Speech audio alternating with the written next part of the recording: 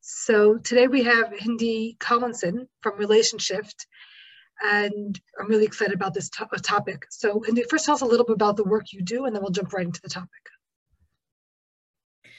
Beautiful. So I represent Relationship. I'm a coach for Relationship, and I work on the back end of how the organization functions.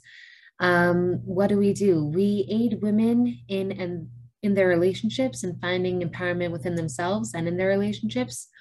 Um, we try to bring more connection between women and all the relationships that come up in their life.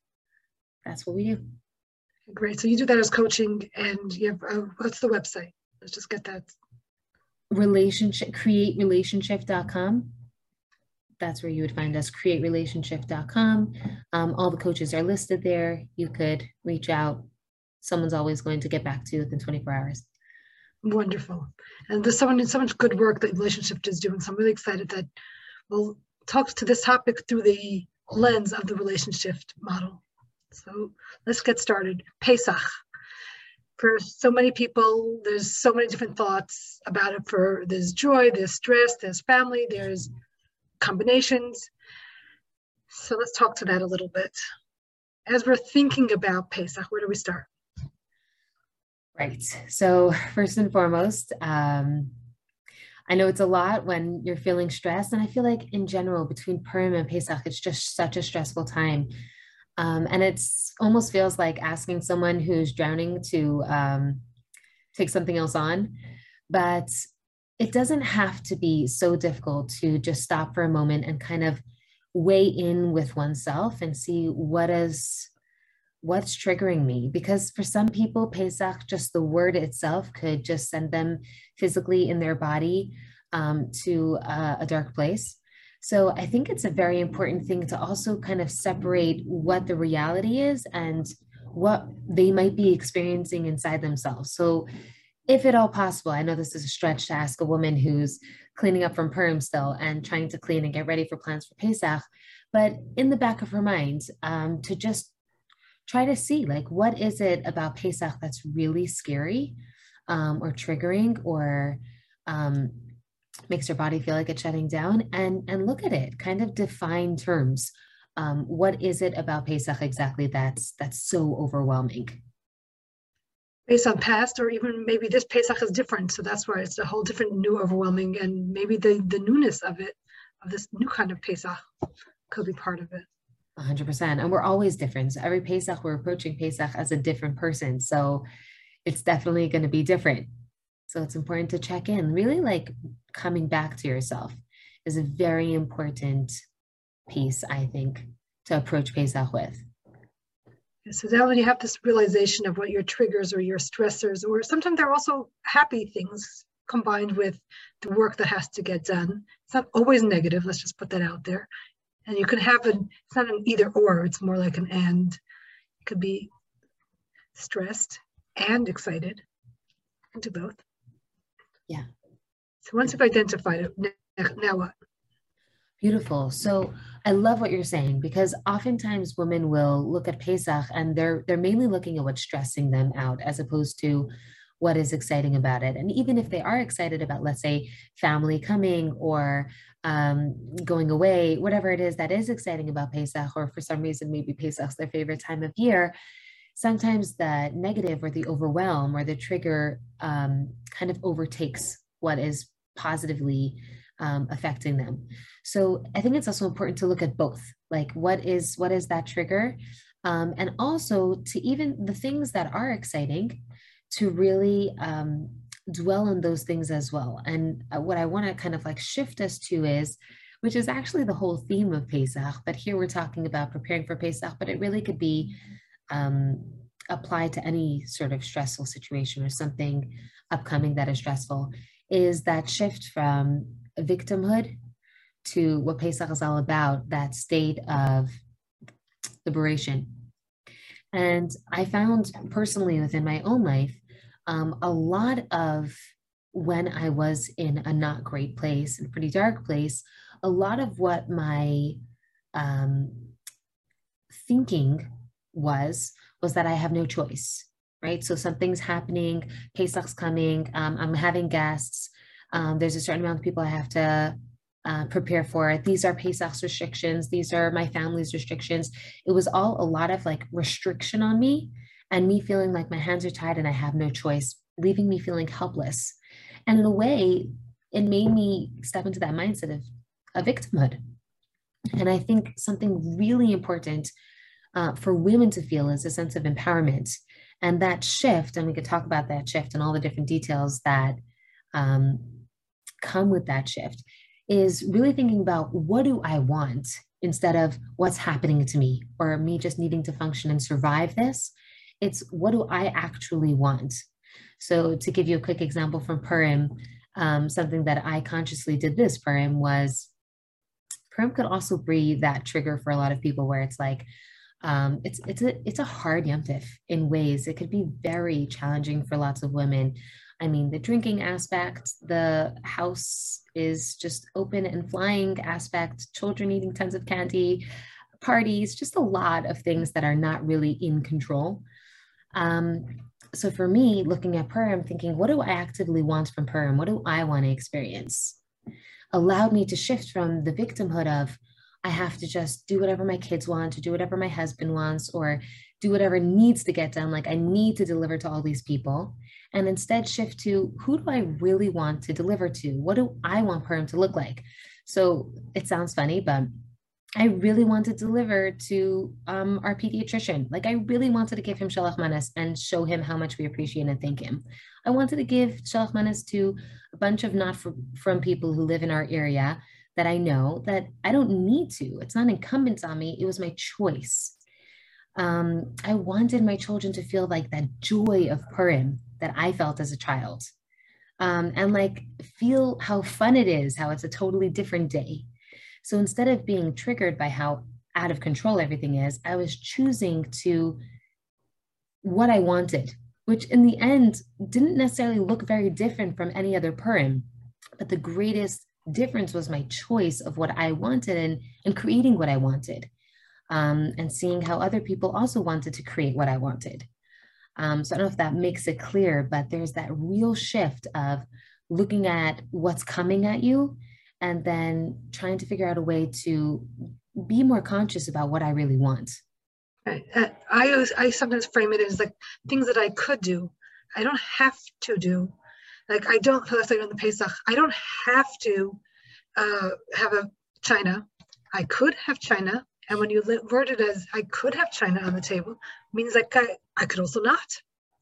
And it makes it so it reframes it in that I don't have to do all those things. I mean, Pesach is wonderful with paper goods, nice paper goods, and Pesach is also wonderful with simpler paper goods. You could do any of those things.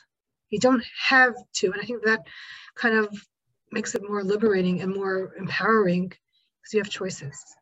I love that. So what it sounds like what you're talking about is kind of questioning beliefs that we have about what Pesach has to look like, which is even a whole nother topic of like, what are the truths and beliefs that we are functioning from that Pesach has to look like, or Purim has, or whatever it is in our life that it has to look like this, and kind of poking little holes in it and seeing if it really is true and if it's serving us. Ultimately, is that belief serving us? So about like, let's say the disposables, like, is it serving me to force myself to use dishes? Maybe it is, maybe it's not. Right. And then it comes back to what kind of setting do you want? And some of those things can be as a couple of dishes, maybe more or less one person's domain, whoever's going to be buying, washing the dishes. But some things are really more more family-wide, and so it's important to have those conversations about the why do we want this, why, or even when there's different minhagim. So we're going to talk about how that conversation could look.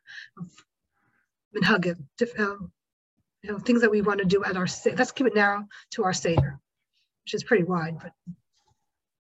Beautiful. So you're asking about that conversation between a woman and her husband? Right. Okay, beautiful. Or even it could be a woman and her kid, but let's just narrow it. Let's keep narrow. It's a woman and her husband about proactively actually thinking about what their Seder is going to be like. Because for some people, they just kind of rolls, they and it just happened. And sometimes, let's say the husband doesn't even know which guests are coming and how to prepare for the different. So let's talk about planning for the Seder. Okay. Beautiful. Okay, so there's like so many dynamics here to look at. Um,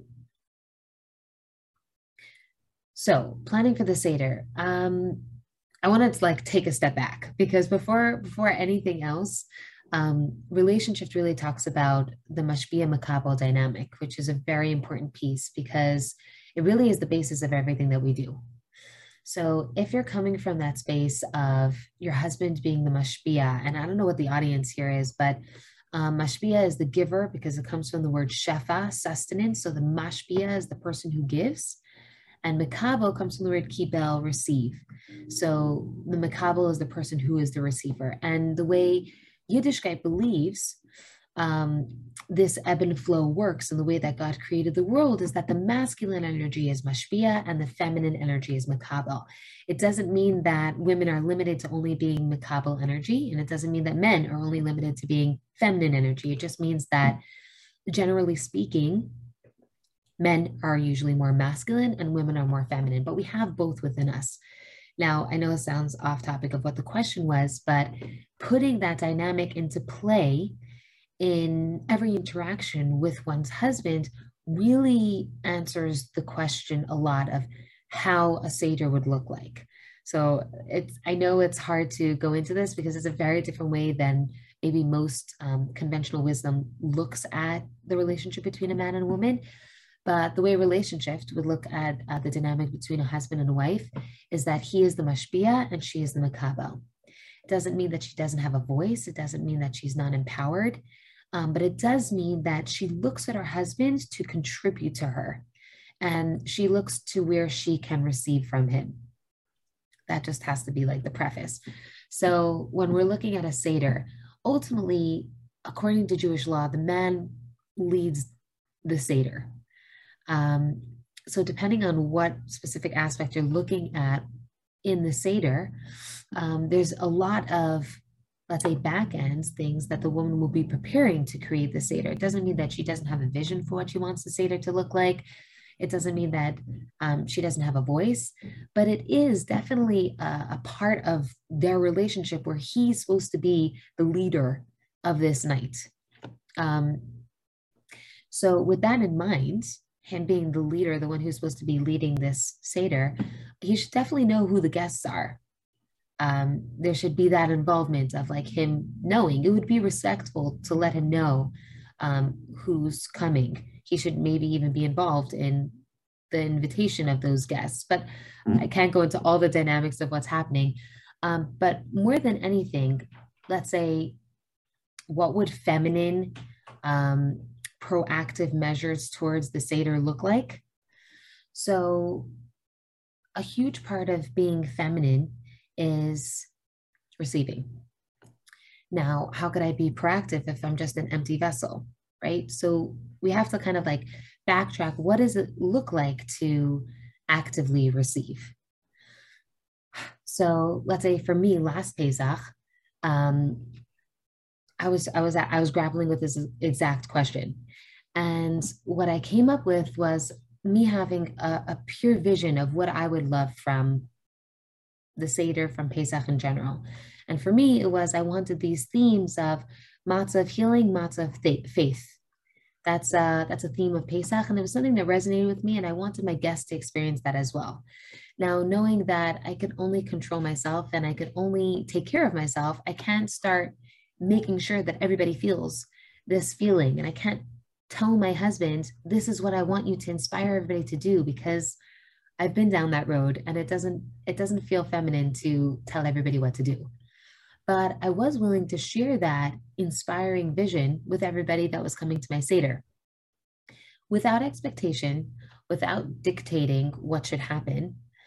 And then what was so beautiful was seeing it play out, because I shared with them that vision. So when I shared that with my husband, I didn't tell him how he's supposed to do that, but he heard me, he loved it, and he went with it.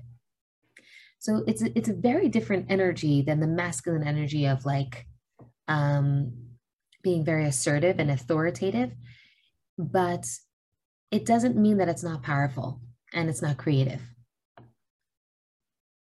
Does that answer your question?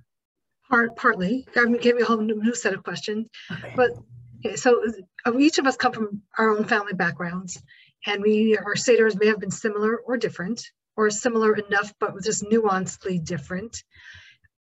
And we each have a vision of what we would like for our seder to be. And similarly, either of you could have heard about something that happened well in someone else's seder that they would like to try. So that's what I'm talking about, creating the visions. Like, for example, in some families, each child makes their own Kaddish, and some families, they all do it together. And for whatever reason, one of you wants to bring in another idea. So how would that conversation look like? And do we want to do it for the reason of chinuch, or we want to do it because it's important for the guests to see, or maybe we want to do it all together because we want to move the seder along before the kids. So what would that conversation look like? Okay, good. So I think what's an important thing to lay down as the foundation here of when you're bringing something that's different or unusual to kind of like shake things up. So my gut reaction is as a makabel to, let's say, ask my husband and say, like, I heard about this beautiful custom. I would love to have all the children say Kiddush, right? Now, before I even say that, I think what's very important is to muster up the energy of connection between me and my husband so that I know that there's a core respect between both of us and that my husband really wants me to be happy and he wants to make me happy. And if I come to him with some sort of request or an idea, he wants that to happen because as his wife, he wants to make me happy. So really approaching it from a very different energy than approaching it from like, this is what I want to do, this is what you want to do, and we're just going to butt heads over this because I know that you don't like that. I know that you like making Kiddush on your own and that everyone after should just say it quietly. To really come with that energy of, I know that he wants to make me happy. And it really is very creative because it creates a totally different dynamic in your approach. I think that's a very important thing to like lay down.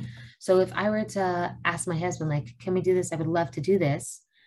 And I come from that energy of trusting him, then most probably I would see if he can, within his ability, he wants to make me happy. So then he'll do that. Now, let's say it's something that it's really against his desires or he can't make it happen for me. I could also respect that. He heard me, he wants to make me happy. And in this one regard, it's not going to work out. I can respect that he's making that decision, coming from whatever place he's coming from. I don't know if this sounds too theoretical, but I think it's a very important piece to have that receptivity, that trust in place, and also to have that respect in place when it comes to every single dynamic that, because these questions are going to come up throughout the entire Pesach. So in life, have both, yeah, in life. So to have both of those in place is really important. And what that looks like is definitely much more detailed than what we're talking about here, but I think that's an important piece. Well, I think based on our conversation that we have at Sarah Gita, it's not my way or your way. It's an idea that I have would be really nice. And he has and you have a reason why you wanted to go that way based on something you heard or something you envisioned or something, a family memory or whatever. And he has a reason for what he's coming up with. It's not my way or his way. It's two different ways. And it doesn't have to end up being either one of the ways. It could be a whole different way when we talk about our thoughts behind it or our reasons behind it. So I really try to move away from my way, or you have to do it my way, or I don't want to do it your way. It's like even moving away a little bit from that, the idea that you presented or the idea that I presented kind of moves it away from my way, your way. And how can we meld it into something else? Beautiful. So there might be a third way. Or an our way. Right. So let's go back from the other way of, he presents an idea that's a little bit hard to do. For just, he would like a certain food that's difficult to make, or so how to receive what he's asking for, and knowing that you could do it that way, or sometimes, like you said, he wants to make you happy, you want to make him happy, but in this case, 2 days before Pesach, he decides that this year we're only using schmaltz. That's a bit much to take on so quickly for some. Mm-hmm. So how would you have a conversation around that? Beautiful. So this is definitely a powerful skill. And this is a stretch for someone to like take on right away, but um, it really would boil down to, if you want to be a makabel, to really firstly see the core value that he's bringing. So, for example, if he's asking you, like you said, he wants you to cook with schmaltz. So, first and foremost, to let go of any defensive energy that you're feeling about this, right? So, let's say it would be very natural for a woman to be like, I'm not telling you how to be the rabbi in shul or how to daven. Don't tell me how to cook for Pesach, right? That very defensive energy, that first and foremost should be laid aside. Even if it's very natural to feel that way, in order to proceed with this conversation. Because if you're coming from that defensive space, then the rest of the conversation is probably, I can't say, but it doesn't sound like it will go to the place where you want it to go, a place of respect and peace, when you're feeling attacked and you're feeling like you have to defend yourself. So that first and foremost would be like taking ownership over your feelings, and also mustering up and seeing that he's not trying to hurt you, right? He's not trying to hurt you or give you more jobs or make you work harder. There's something here that he's trying to contribute somehow to you with schmaltz for Pesach. So what is it? What is that something? So again, as the makabel, getting away that defensive feeling and seeing that your mashpia is trying to give you something. So what is he trying to give? What is a core value about using schmaltz? And that's, for women, that's our job to try to see how he's trying to contribute to me. So what's behind schmaltz? The core value behind that is it's more mahuder, right? So he's a person who deeply believes, and I'm making this up because this is a theoretical question, okay? But like, let's say this theoretical man has this core value of the way past generations have done things, I deeply respect and want to create for myself. I deeply want our children to have this perpetuated tradition of schmaltz. If we don't do it, then they'll never have known that there was such a tradition. That it's maybe more mahuder. So even like his authenticity when it comes to halacha, that he deeply cares about halacha, deeply respects that. These are things to objectively appreciate as a core value inside our husband. I'm not saying that you have to go ahead and do it yet. I'm just saying that there's core value there to appreciate. Maybe he's doing it because his your mother is coming and that's the only thing that she wants to eat, or his mother is coming and or father is coming, and that's a hidur that they do. So he wants you to do that to make them feel comfortable. There's the core value of being sensitive to other people's needs and not making other people feel uncomfortable and stretching yourself to be able to receive others or host others, right? There could be so many different values there to reflect back to him. Okay. So that would be receptively responding in this conversation. So he says, I really want you to do schmaltz.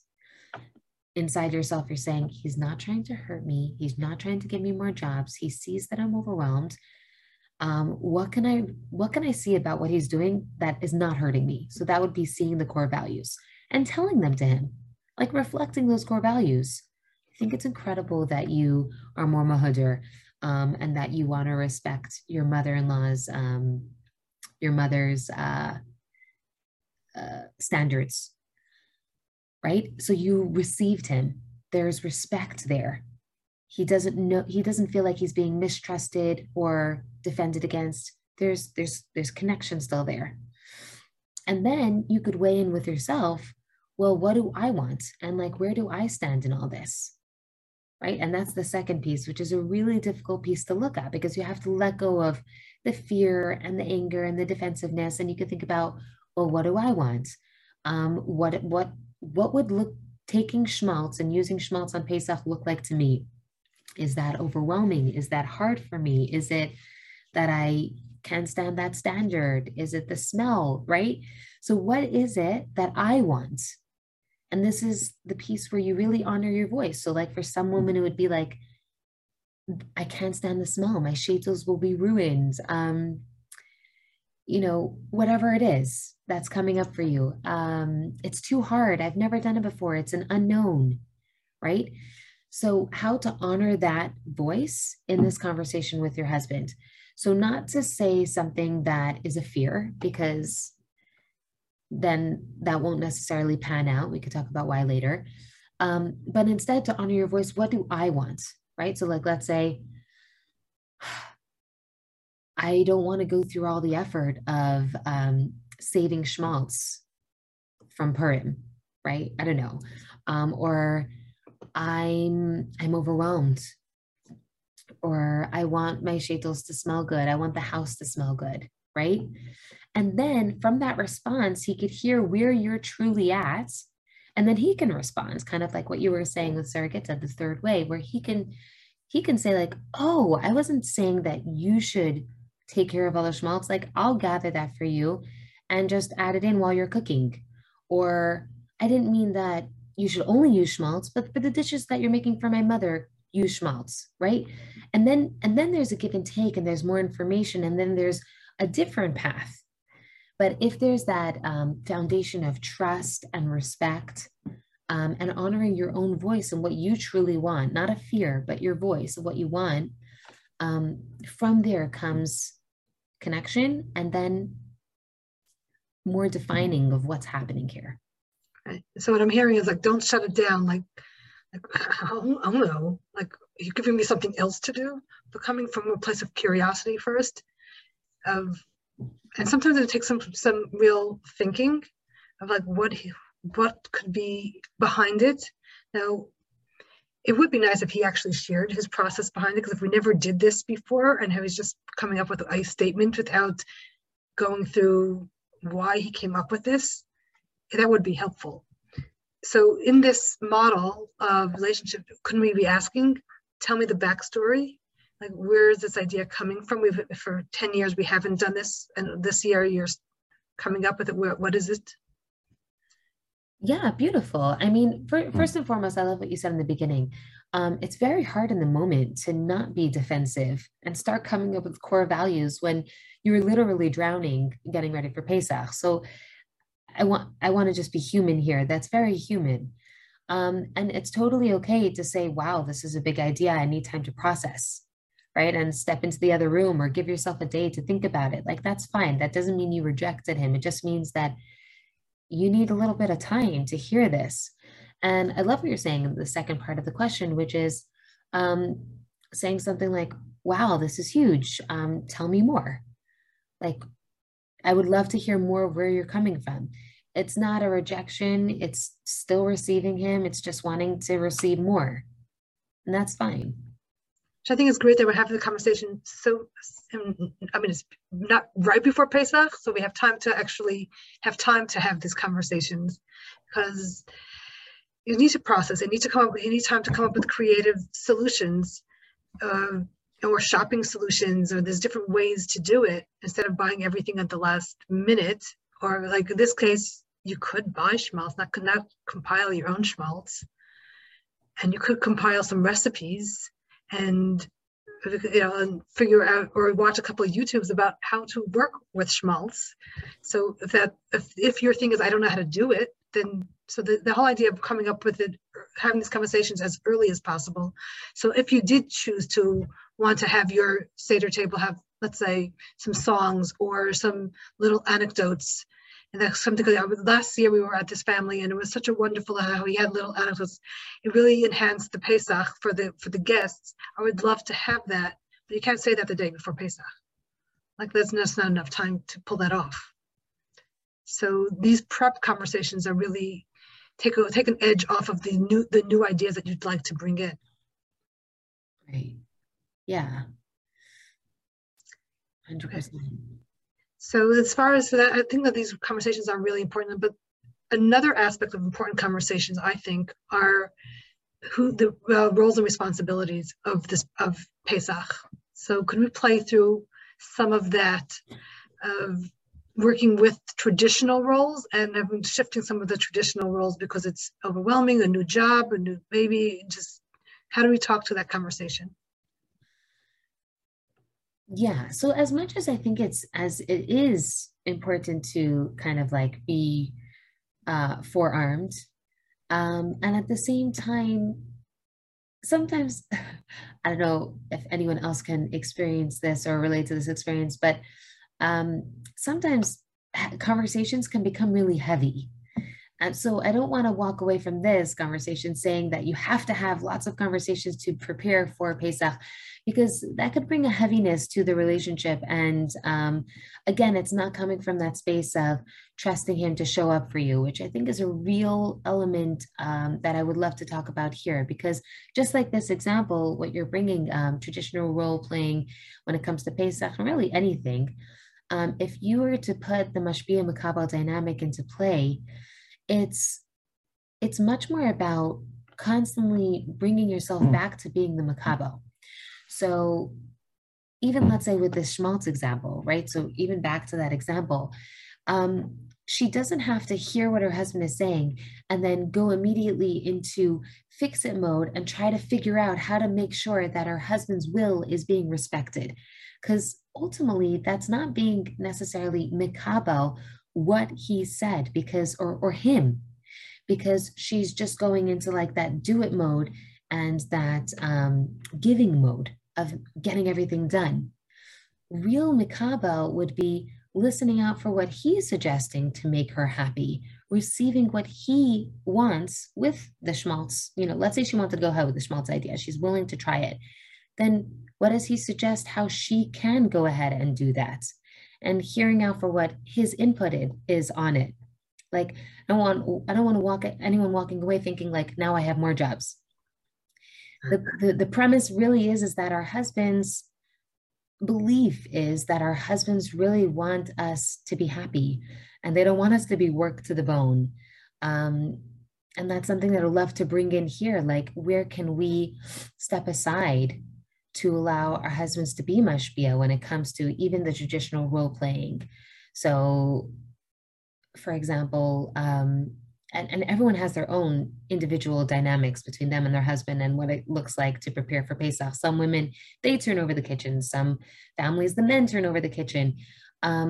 Where is it that you're holding on to? I know for myself, like, where am I holding on to my role as my responsibility and not even allowing my husband to contribute? So let's say some women don't let their husbands into the kitchen, like to even cook.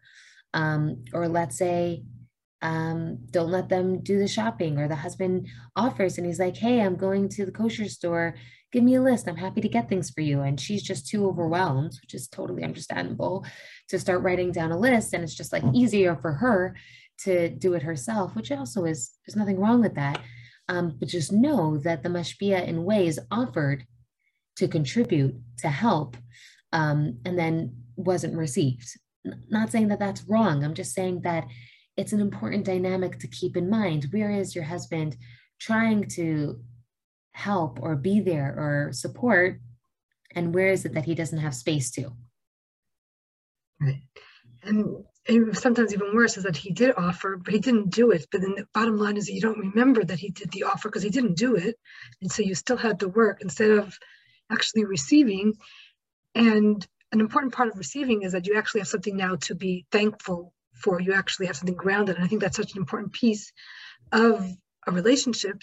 And especially when there's so much going on, is that when the an expression of appreciation, but if you don't receive, then there's not much to that he gave that you can actually give the appreciation to. And like women will say, like, with anything, not just with Pesach, but like, my husband does absolutely nothing. Like, there's nothing that he does that he contributes to me. And I hear this all the time. And it's really important to, I'm like looking at myself now in this box on Zoom, and kind of like get out of your own box in a way and see the world where there has to be something that he's somehow contributing to you. There's some way somewhere out there that he is giving to you, and see that and be grateful for that and maybe grow that.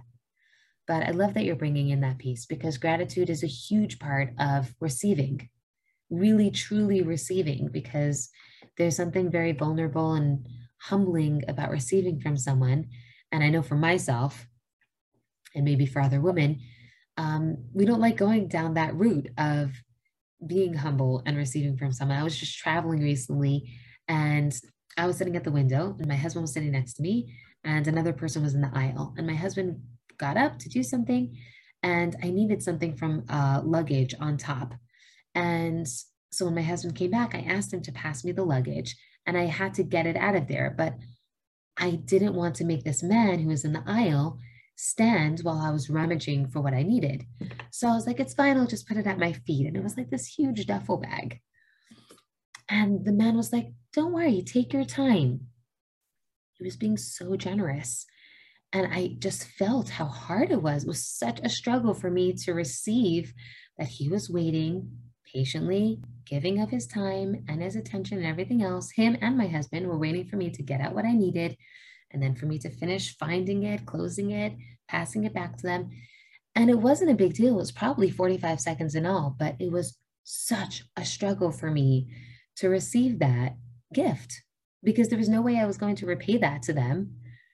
It was just literally a gift of their time and their generosity. And sometimes it's hard to receive. And they wanted to give it to you.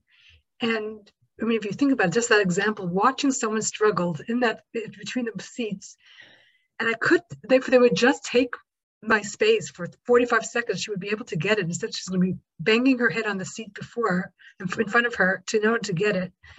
So you're giving them a gift by receiving their gift. And that's what makes it so beautiful, is that it goes back and forth if we're just in that kind of dynamic of receiving what's offered.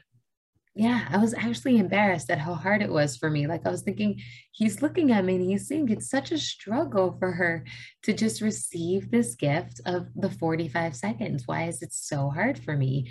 It was so ungracious to not be receiving it. I could just say thank you so much and then calmly take whatever I need out of there. But it was such a struggle, which meant the whole time I was trying to reject it instead of really receive it. I love how you took that example from this other gentleman, not your husband, because it's like it's just kind of a step removed, which kind of helps us see that. And it was such a simple example of like 45 seconds that the guy will stand. Okay, there are some people who won't, but he was offering it. So just take him literally and take the offer. And many times our husbands do that. They offer things and they really want us to take it. They really do. It's not like they're just offering so that they can manipulate it by you. I did this for you. Well, generally healthy marriages or healthy enough marriages are not tit for tat. Like I did this and now you have to do that. Just there's no ulterior motive. He just wants to give, so just receive. And Yeah. of course I thank you afterwards. Yeah. And that's why I give this example and this just happened to me because I didn't feel as bad about my husband. Like I know that he loves me and I also know that I give a lot to him and I would also wait for him for 45 seconds. So it's a lot easier for me to receive that from him. The struggle came with this random stranger, which showed me how difficult it is for me to receive in general. That's something that I have to work on, not that my husband has to give me more or that it allowed me to see that even in my dynamic with my husband, that sometimes I look at it exactly like what you're saying, like a tit for tat, which makes it easier to receive, but it doesn't mean that I've fully accepted upon myself the midah of receiving. And then that also goes back to sometimes we just have to help them know what to give, because if we're really not receiving often and they don't know what we want, which I think Pesach is a wonderful place to break out of our comfort zone. And actually there's a Pesach theme right there, but and actually ask for what we would like to receive, because if it's just standing there watching us be overwhelmed and doesn't know what it is that would be helpful. And if he's going to list 5 things, would you like me to do this? And you say, no, no, no, then he's really ran out of ideas. I said, just say it. Say what you would like. I mean, Right. there's a way to say it. If you want to, can you share a little bit about the way to say it? Sure. So it's really interesting because, again, bringing that mashpia makabel dynamic into play, there's a way to say it. So if you're saying it in a way of like, let's say the husband's like, can I do this? Can I do that? Can I do that? And finally you're like, can you bring me a cup of water? Right? So it's definitely, um, um, it's it's not coming from a makabel space. It sounds directing. It sounds more like a mashpia. It sounds more bossy, right? And we don't want to be coming from that space when it comes to our relationships. Um, so, what does a makabel asking look like? It looks like asking for help. It looks like asking for support, expressing what we would like. And I say not expressing our needs because needs has a very heavy energy with it. It has a punishing energy with it sometimes, where it's like, if you don't fill my need, then you're not a good mashpia and I can't trust you. Um, so it's a very important thing that when you're expressing what you want, it doesn't come with that punishing aspect to it of like, if you don't do what I want, then I know that you don't love me, right? Or that you're not going to show up for me, which sometimes could be linked in there just energetically because it's something really important to us. But if we attach too much energy to it when we bring it to our husbands, they kind of want to run the other way because it sounds too intense. So I think what asking looks like from a makabel's perspective is to, let's say, ask for help, ask for support. If you want to express something that you would love, to do it without expectation, to do with the expectation that your husband loves you and wants to give to you, but that it doesn't have to happen within this time frame and exactly in this way. Kind of like Definitely. letting go of the intensity of what you need and instead make it something that you really want to honor, that you want. So if there, could we turn that into like language? Because I think it starts with the mindset that it's something that I want or something that would make whatever is happening easier. Uh, but then what? So we have the right mindset, and our language has to follow that. And I think sometimes it starts from the mindset, but sometimes it starts from the language, which will then dictate our mindset. So how would we word it? Good. So again, like when it comes, I don't like to tell people exactly how to use words because as a coach, like every relationship has their own kind of way of talking and their own way of doing things. And I trust women to know what's best for them in their relationship. Um, what I would do in my relationship is I would say something like, I would love this and this. I just find that that verbiage works for me. But for everyone to each their own, I feel like more important than the words that you use is the energy that you're expressing it with. If it's coming from a space of demand or coming from a space of um, not trusting you to know me, see me, then it has a different result. So I know that doesn't answer your question because you were saying like you want the verbiage, but I think it's important also to be in tune with yourself and know where is my energy coming from and kind of whatever words you do use should relay the energy that you're using. Okay, so I was asking for words just because for some people it kind of dictates their mindset or their energy. But it's okay. Like I think if we start with what is my version of I would love, and I think that could kind of put it instead of like, come on already, like I'm doing so much, can't you? Whatever, which is the exact opposite, and there's a whole spectrum in between. But I also think that it's important to recognize that even if we get the right words, the words are so little. It's the whole timing. It's all the nonverbals, like the timing and the way we use our voice, the inflection and the tone, and so much. The words is so much less than everything else, like the energy that you mentioned. Right. Yeah. I mean, let's say I think a verbiage that people do use often is I need, right? And then dot, dot, dot. that wording oftentimes comes with the energy. I'm not saying it has to, but oftentimes comes with the energy of, you don't know me, therefore I have to express myself and let you know my needs so that you can go and do it.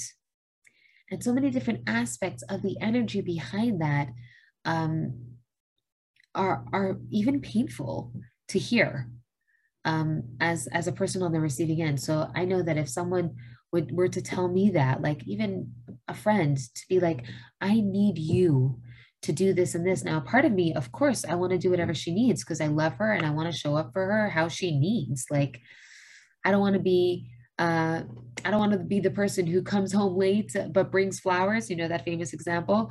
Like, I'm coming late, but I'm bringing the flowers.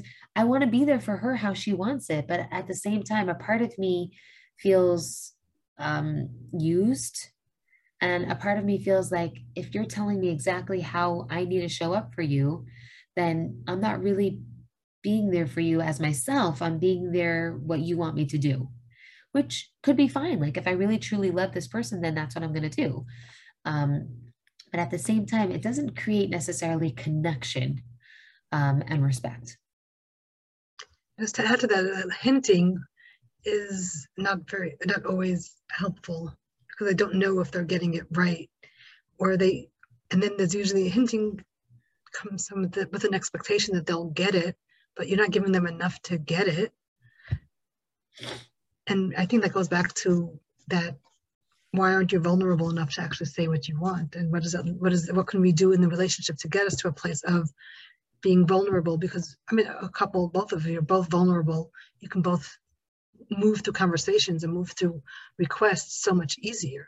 And you both share what makes you happy.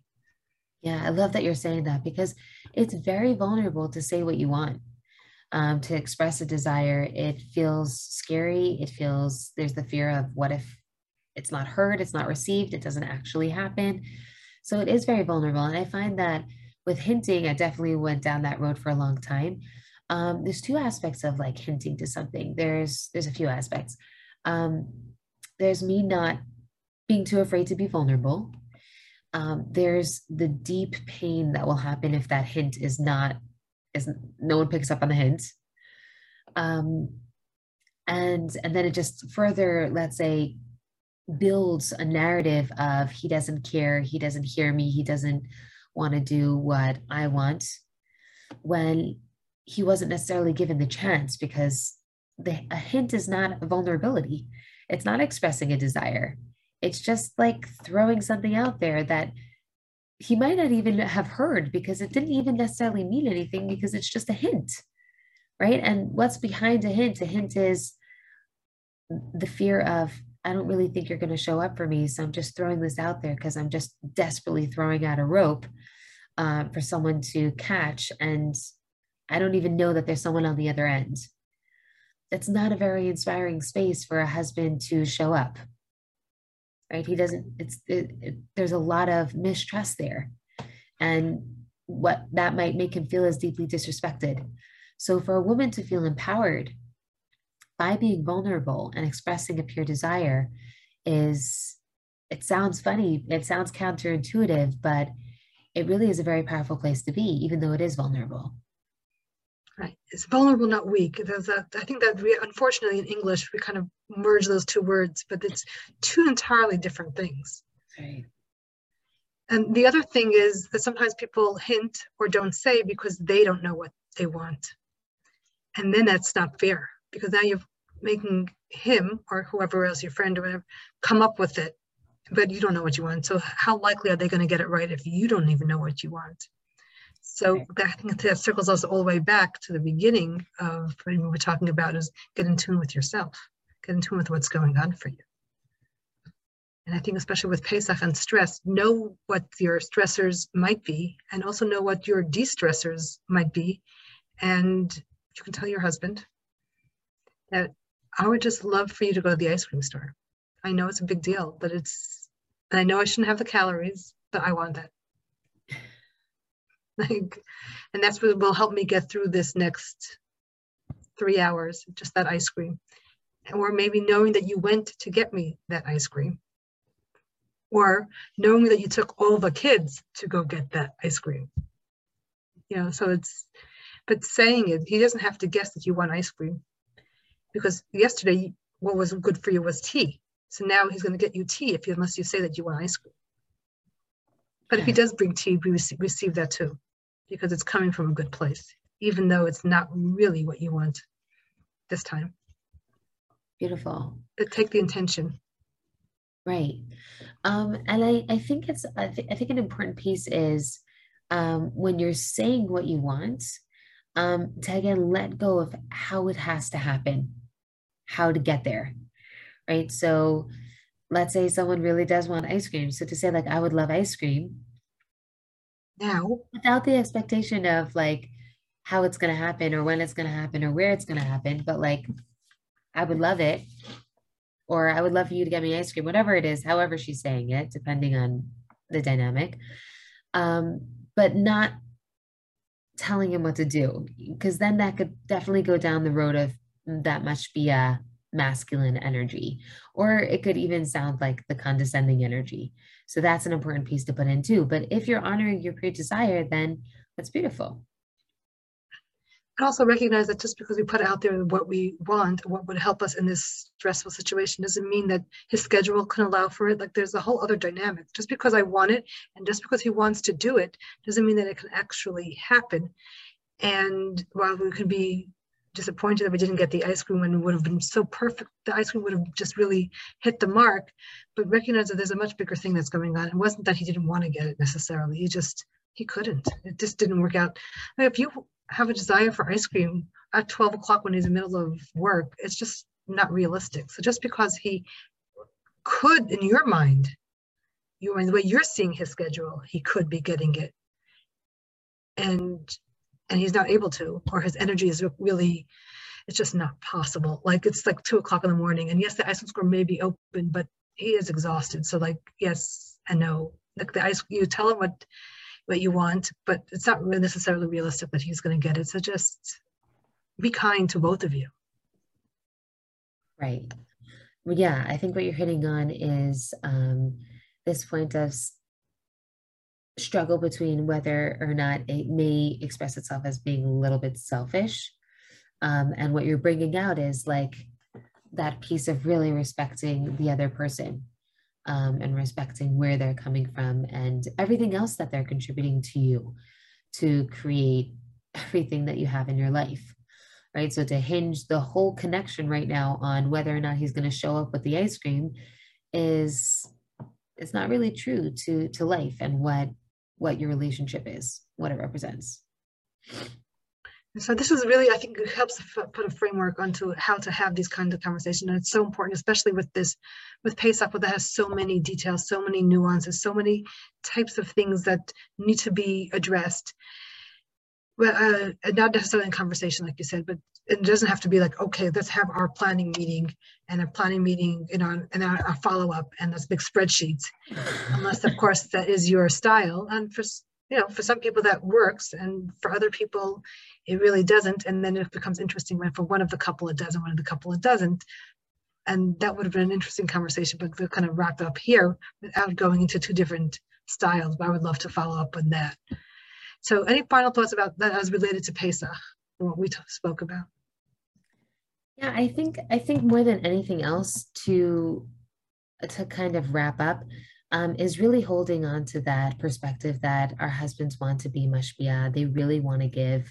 And if they're giving in a way that feels too overwhelming, or you can't really see how they are giving, I think really searching for the core value in them in every situation really helps a woman put things into perspective. Because I know for myself, coming from the sphere of Bina, like understanding things, I like breaking things down into details. And sometimes I could get really stuck on the details.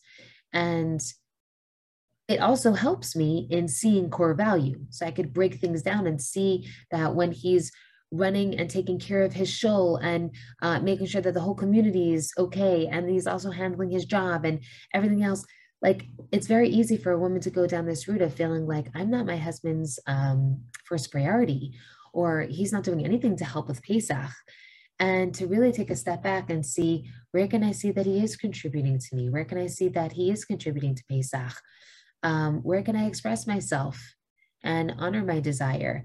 Where can I take a step back and kind of look at those beliefs that are limiting me in my preparations for Pesach? Might help put everything more into perspective and ease the burden of the preparations. And of course, there's so much more to discuss, but I think it's a very important thing to keep that in mind. I love how we ended it, like really trying to get into his space. And what I mean by that is understanding what's going on for him, his core values, his perspective, his schedule. Like, it's not always just like, what can I get out of this? Or how can he make my Pesach easier? It's really understanding the whole dynamic. There were two individuals with two separate ways of being in this world and wanting to contribute to each other, not like, what can I get out of it? Or what should he be giving to me? Or even what should I be giving to him, but from that negative space. I love how we wrapped it up with the understanding each other and respecting each other and respecting that we're different and we do things differently, and respecting the gender differences come in our roles in that way. So Andy, this has been really fantastic. I have so much that I can really start putting down, and I'm so glad we did this 3 weeks before Pesach. How can people reach you?